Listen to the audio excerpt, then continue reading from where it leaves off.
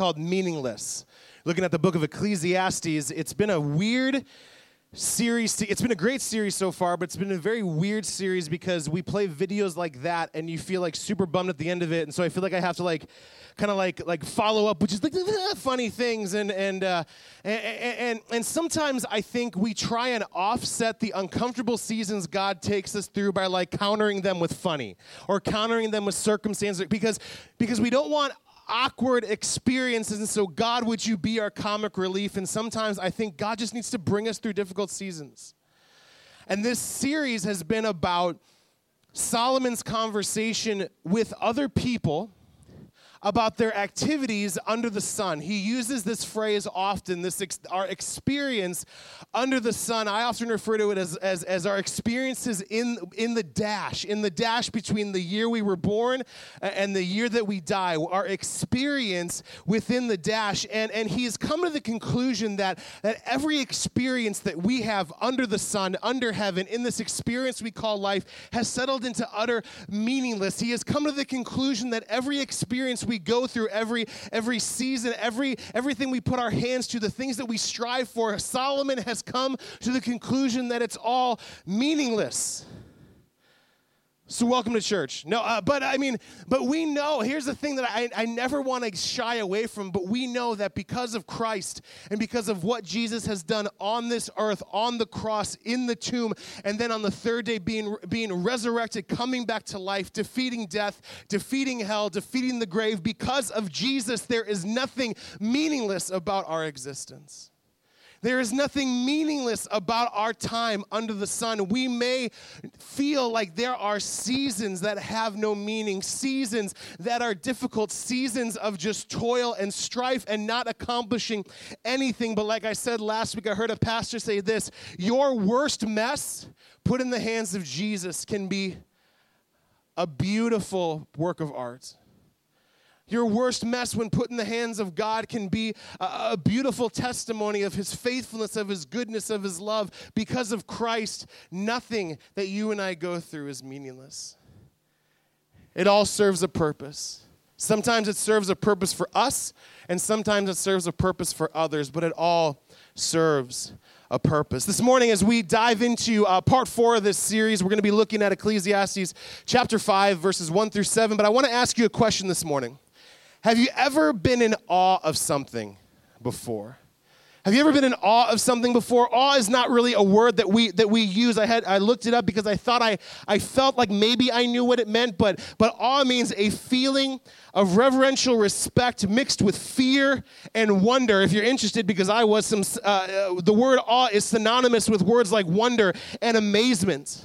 Wonder and amazement. And real quick, we're just going to put music on for just like a minute and a half, 2 minutes. For the people sitting around you, I want you to answer this question. Have you ever been in awe of something before? And if so, what was it? So for just a couple minutes, we're going to put some music on, minute and a half, 2 minutes tops, and maybe just share a time when you were in awe of something. Ready, set. It's time to talk in church. Go.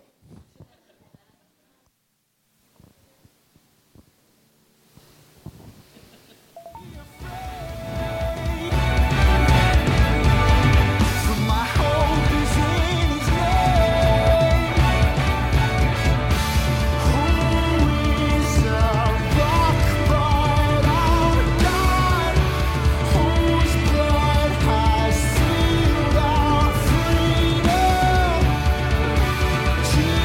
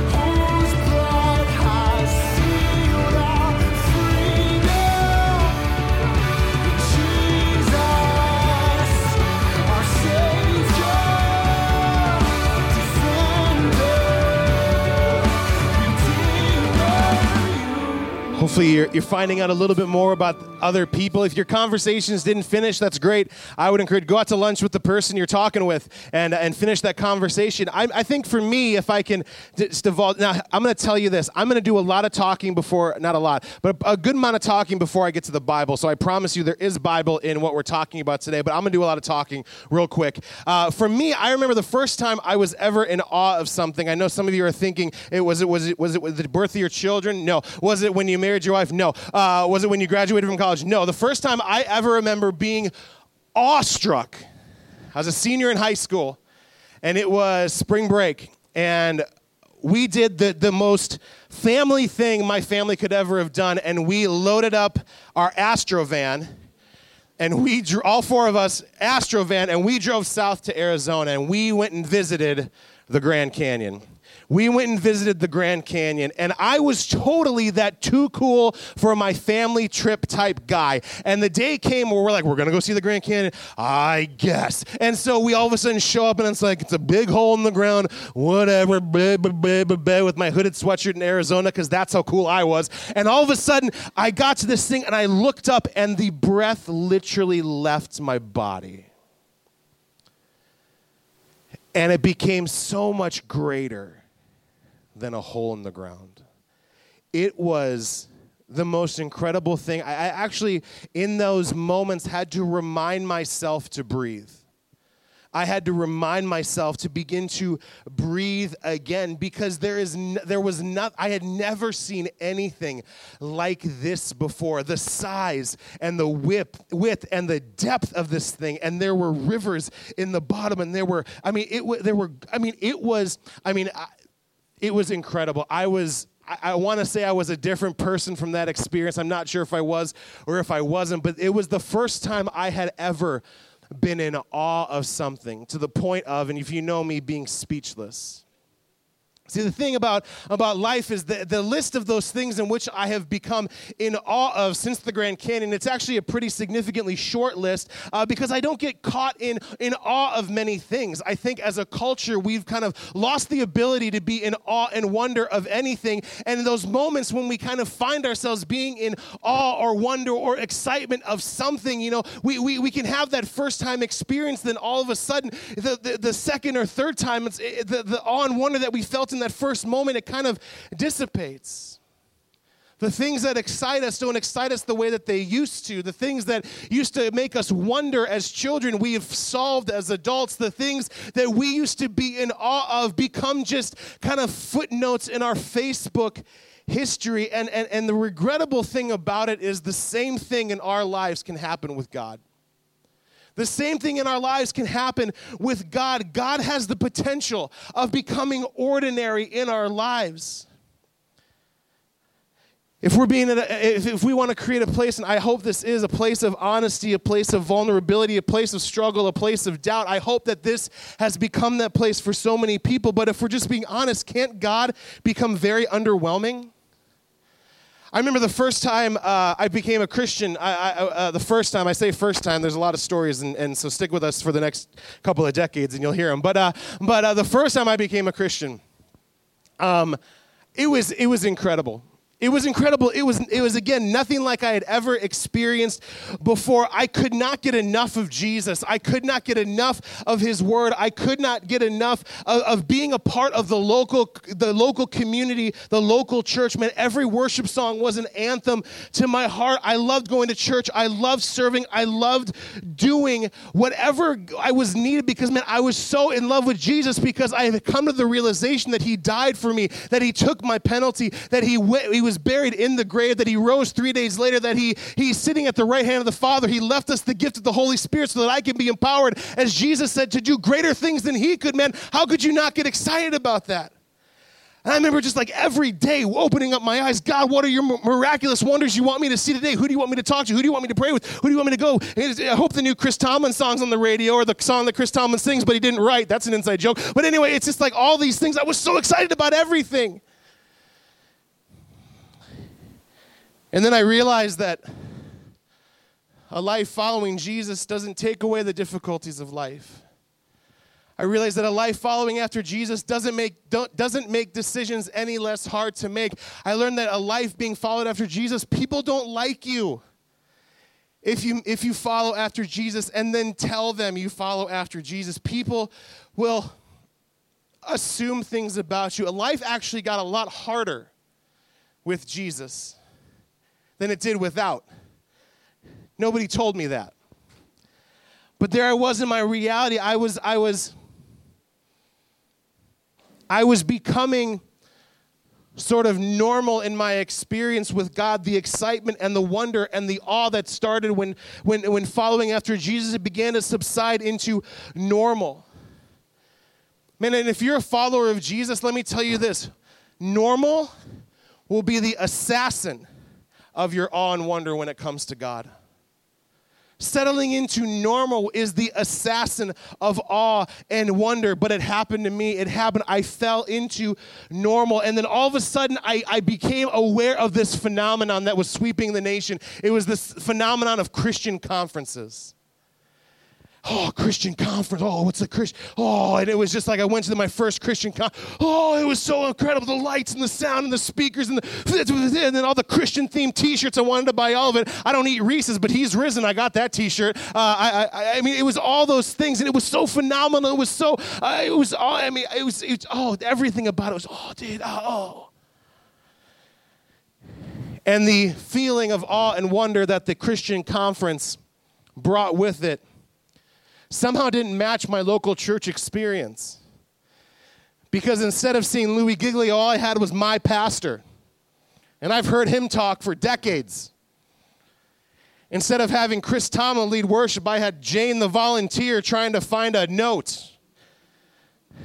And all of a sudden, there was a huge disconnect between my conference experience and my local church experience. And so I began to resent my local church experience, and I began to live for the next conference, because then I went to the next conference, and it got me through the garbage that I had to walk into until I got to the next conference.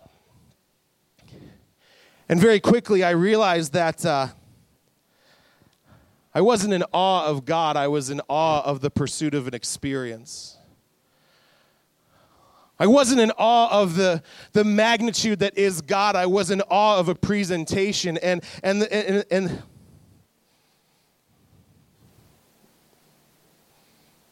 it got to the point where I couldn't worship if it wasn't in an arena with intelligent lights and thousands of people singing. I couldn't hear from God unless it was from the 5 speakers that I determined were the voices of God to a generation. I couldn't feel my calling unless I was in these created experiences. I don't know if that's you, but that's how it was for me.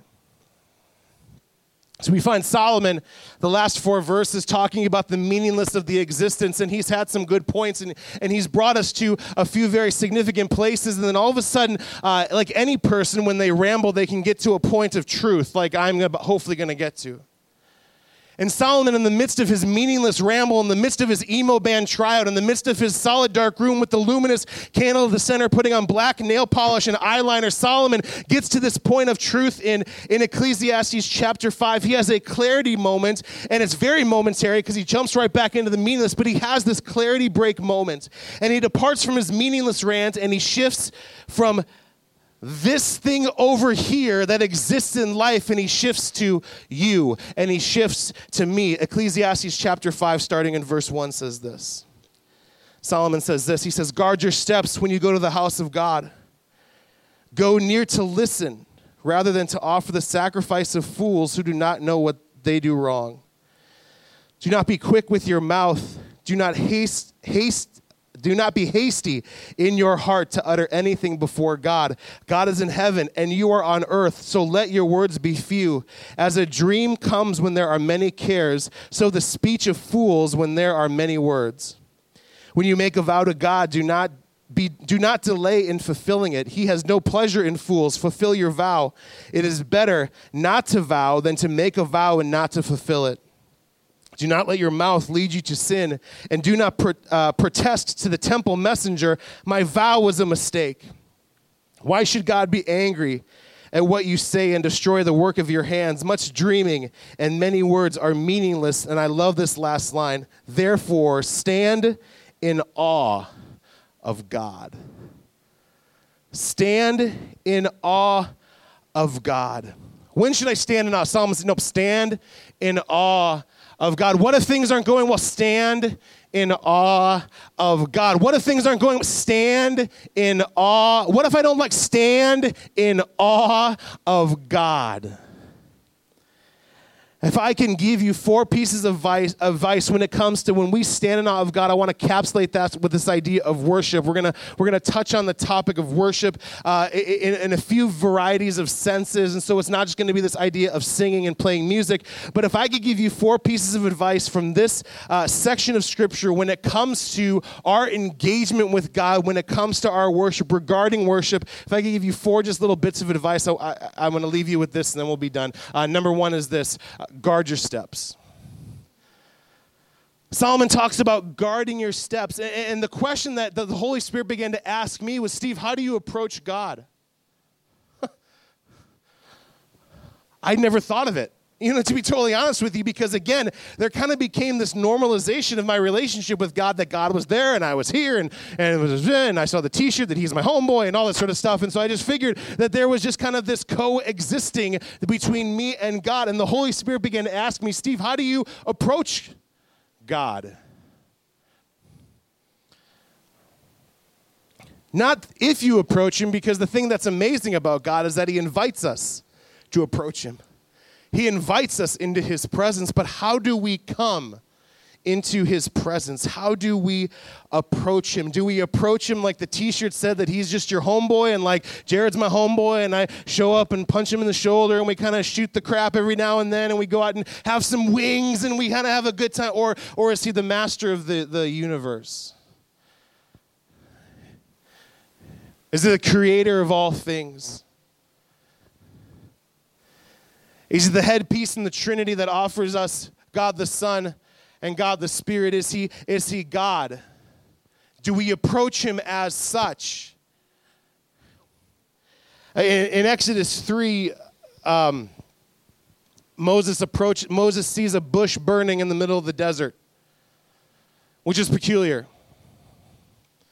Maybe not in California right now. We should probably be praying for the people in California right now. I don't know if that was a weird joke or whatever, but it's what popped in my head, so I said it. But Moses encounters this burning bush in Exodus chapter 3, and I think Moses had a better idea of what was going on than maybe I would in that moment. I would probably just walk up and, this is weird. This is obscure. This is kind of, there has to be a reason for this. I'm trying to figure out how to prove away the awe and the wonder, and Moses has this connection because he understands the presence that exists in the flames. Moses approaches the burning bush. He approaches the presence of God with awe, with wonder, with reverence. And it's the way that we approach God that leads us to the hearing of how we hear God. If I approach God like I approach Jared, Jared can tell me some things and I can listen to Jared, or I can choose not to. That's just kind of how relationships work, isn't it? Like my wife can say, hey, don't wear that shirt. I'm going to wear it anyway. And then later, I shouldn't have worn this shirt.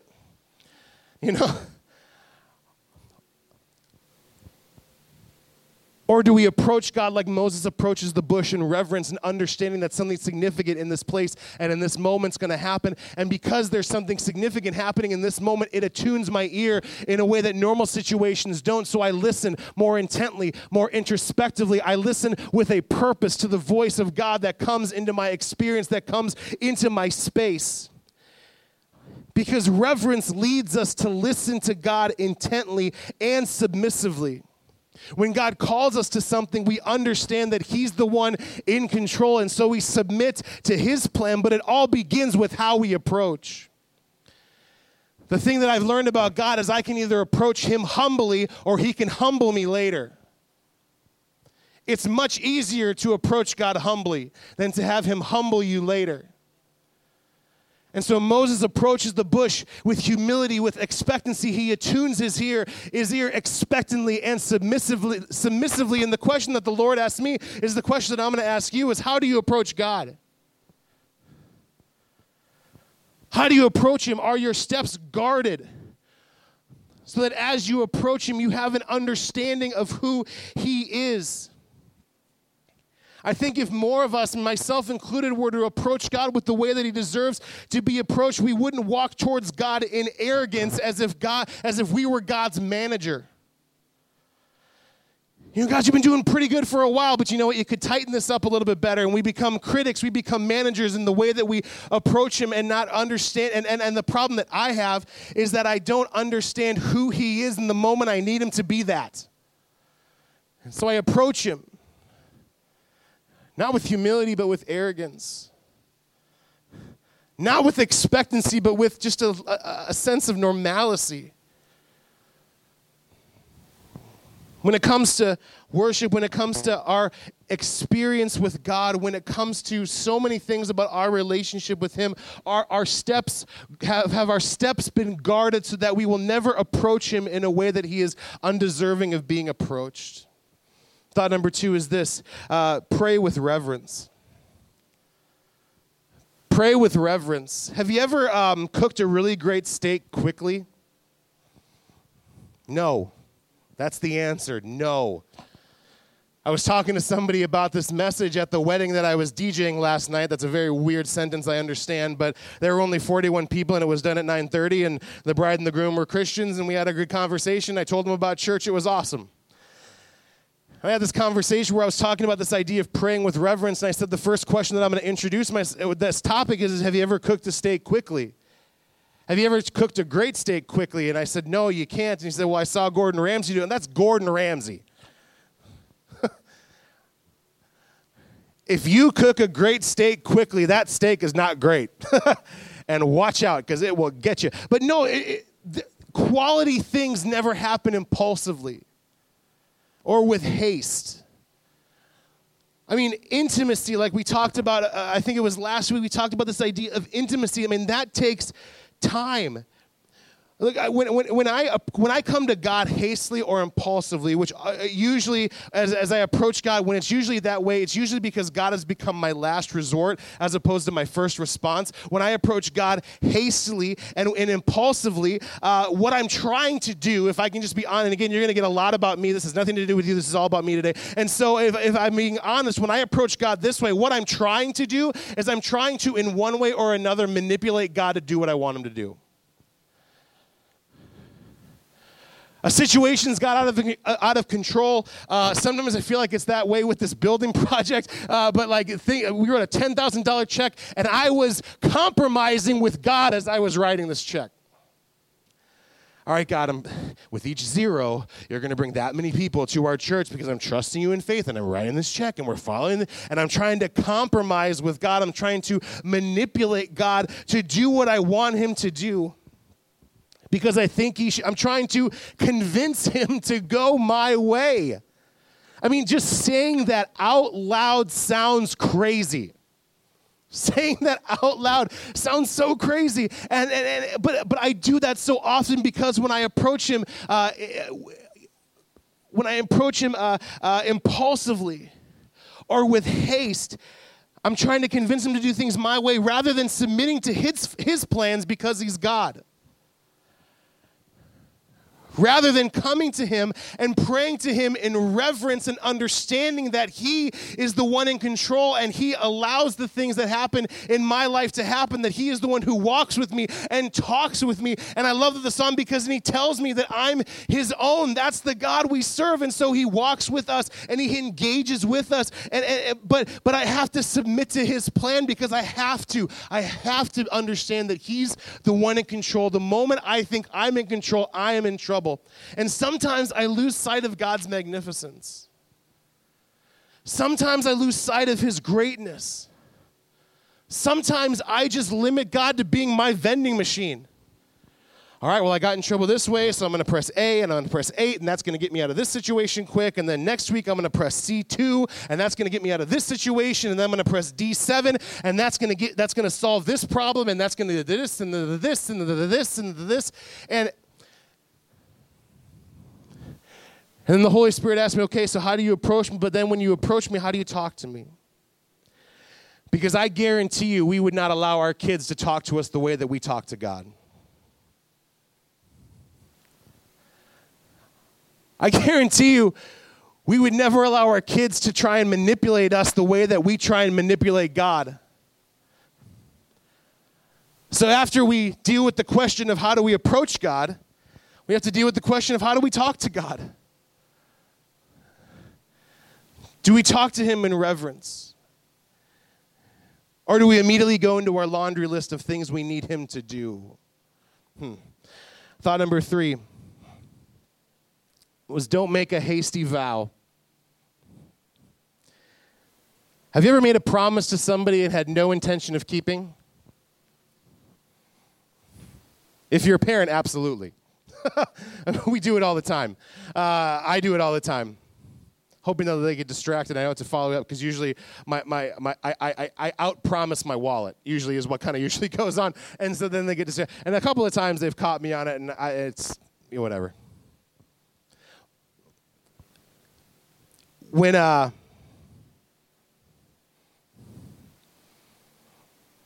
was thinking about the idea of the word vow, and again, it's a word we don't often use. We did a series about it a few months back on marriage, this idea of wedding vows, but I mean, the premise still applies that when it comes to vows, when it comes to making a vow, what we're doing is we're actually entering into a covenant.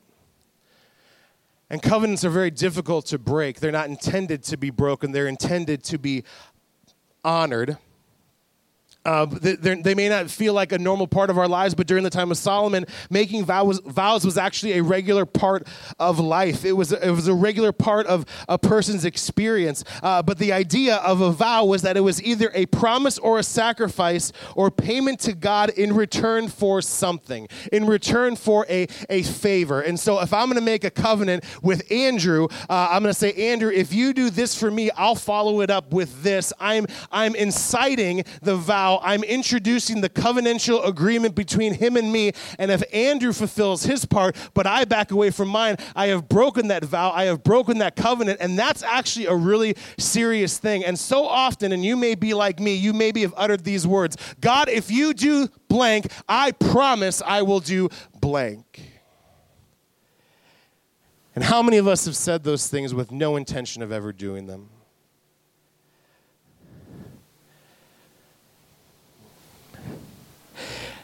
And the difficult thing that I was learning as I was studying for this is that it doesn't matter if you're not meaning to follow up.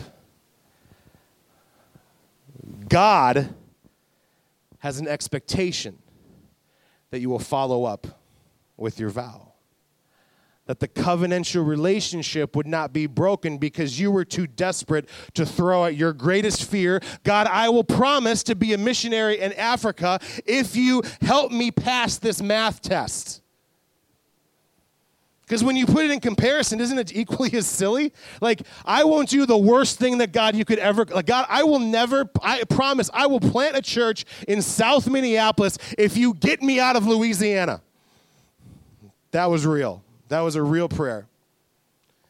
And God got me out of Louisiana. And then there was a real conversation of, oh yeah, oh man.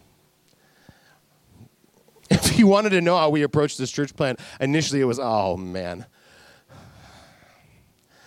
But then, because we realized that God was God, and that our worst-case scenario request actually became our greatest dream, it's amazing how God does those things. But Solomon is saying when it comes to our vow, don't make a hasty vow. Don't make a quick vow, because if you do, the weight of that vow still is attached to you. There's an expectation that you are to fulfill that. The amazing thing as I was studying is that I never realized this, but a vow is voluntary. The vow is voluntary, but the weight, the true heavy weight of the vow, it carries with you no matter if there was no intention. And so Solomon's warning to you and to me is that we need to be careful with our words. We need to be careful with our words. And if we honor and respect God enough, that we should know what we're saying to him and that we follow up. And so, how do we approach God? How do we speak to God? What do we say to God? And then thought 4 is this, that we're to stand in awe of God. That we're to stand in awe of God. And again, the question was, what is worship? If we think about this word worship outside of the church or even within the church, what is worship? If you're wondering, well, worship is simply just a public declaration of your love for something.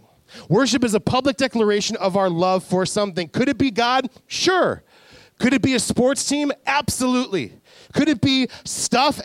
Yeah, totally. Could it be the new car, the boat? Yes. Could it be vacations? Totally. We can worship countless things when it comes to our lives, but we are called to stand in awe of one thing and one person only, and that is God. Solomon's been talking in the last 4 chapters, everything you're striving for and everything you're trying for and everything you're working for eventually will be in a 25-cent bin at a garage sale after you die. That stuff is not worth being in awe of, but there's this God, this creator who created you with purpose and on purpose and for purpose. And yes, life may be difficult at times, but he is faithful in the midst of that. He will never leave you nor forsake you. That is something and someone to stand in awe of. And so if we are to stand in awe of anything, the lights are great and the production's wonderful, but if we lose sight of the awe of God and we begin to put our awe on the experience, we will continue to chase cheap thrill after cheap thrill after cheap thrill when there is a God who is ever deserving of all honor and praise and glory, and he is simply existing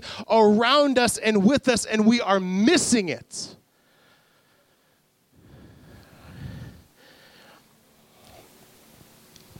This part of Solomon's teaching speaks very much to the contrast of what we give too often, of what I give too often. Because if I'm being really honest, and I try and do that as much as I can, it may feel weird at times, but I'm trying to be as honest as I can. There are many times that I will lead worship hoping you are impressed with me.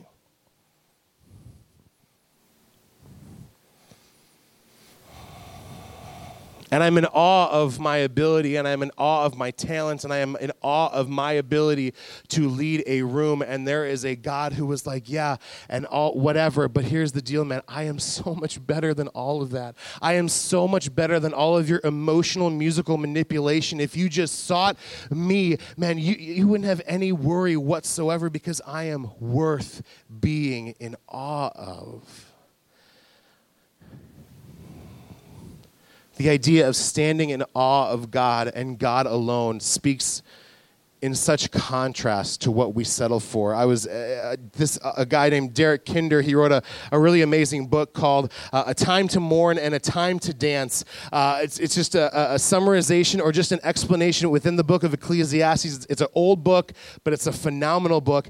And he gives us a perfect summarization when it comes to what we settle for, when it comes to our worship, and when it comes to the improper way that we use worship. And I'm going to put it up on the screen because it's so good. This is what Derek Kinder says. He says, this writer, Solomon, this writer's target of this writing is the well-meaning person who likes a good sing and turns up cheerfully to church, but who listens with half an ear and never quite gets round to what he has volunteered to do for God.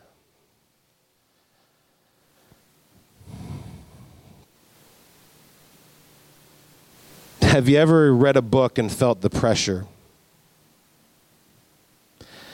Have you ever read somebody else's words and they have the weight of God to them?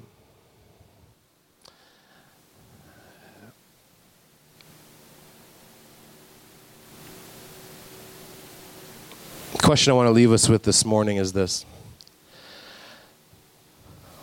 Are we in awe of God, or are we simply in awe of being in awe?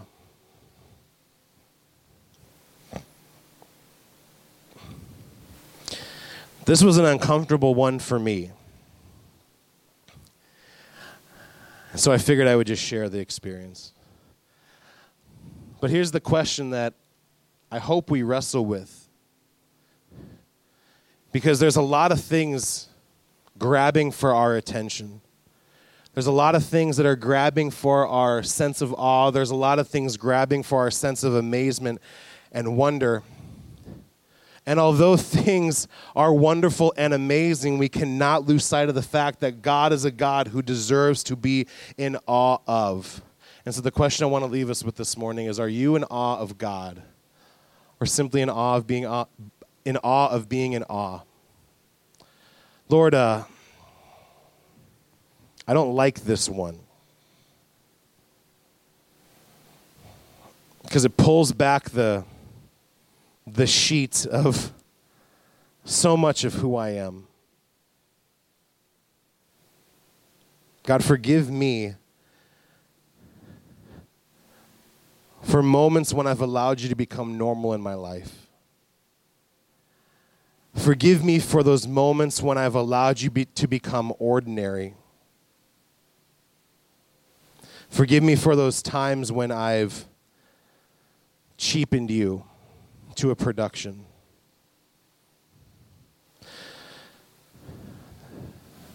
Father, my prayer for myself and my prayer for every single person in this room, Father, would you just reignite in our hearts and in our spirits how magnificent and how wonderful you are. Father, would you reignite in us an awe that is only fitting of you.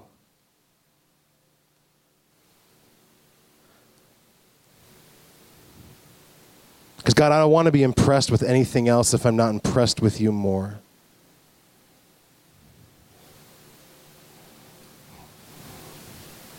Lord, as your scripture says, would you in this place, for me and for so many, would you restore the joy of our salvation? God, thanks for your word, even the parts that are uncomfortable. Thank you for your presence in this place. Thank you for your love for us. God, you love us so incredibly well. It's in your name that we pray. Amen. Amen, guys. Have a wonderful, wonderful rest of the week. Just a reminder, we've got those ABCs of Coffee prints available for sale at the Welcome Center, as well as Sparkle information and Connect cards. But have a wonderful rest of your day, guys. We love you, and we'll see you next Sunday. I am weary, I am worn, like I've never been before. This is harder than I thought it'd be, harder than I thought. Taking every part of me, harder than I thought, so much harder than I thought it'd be. And these never felt so full.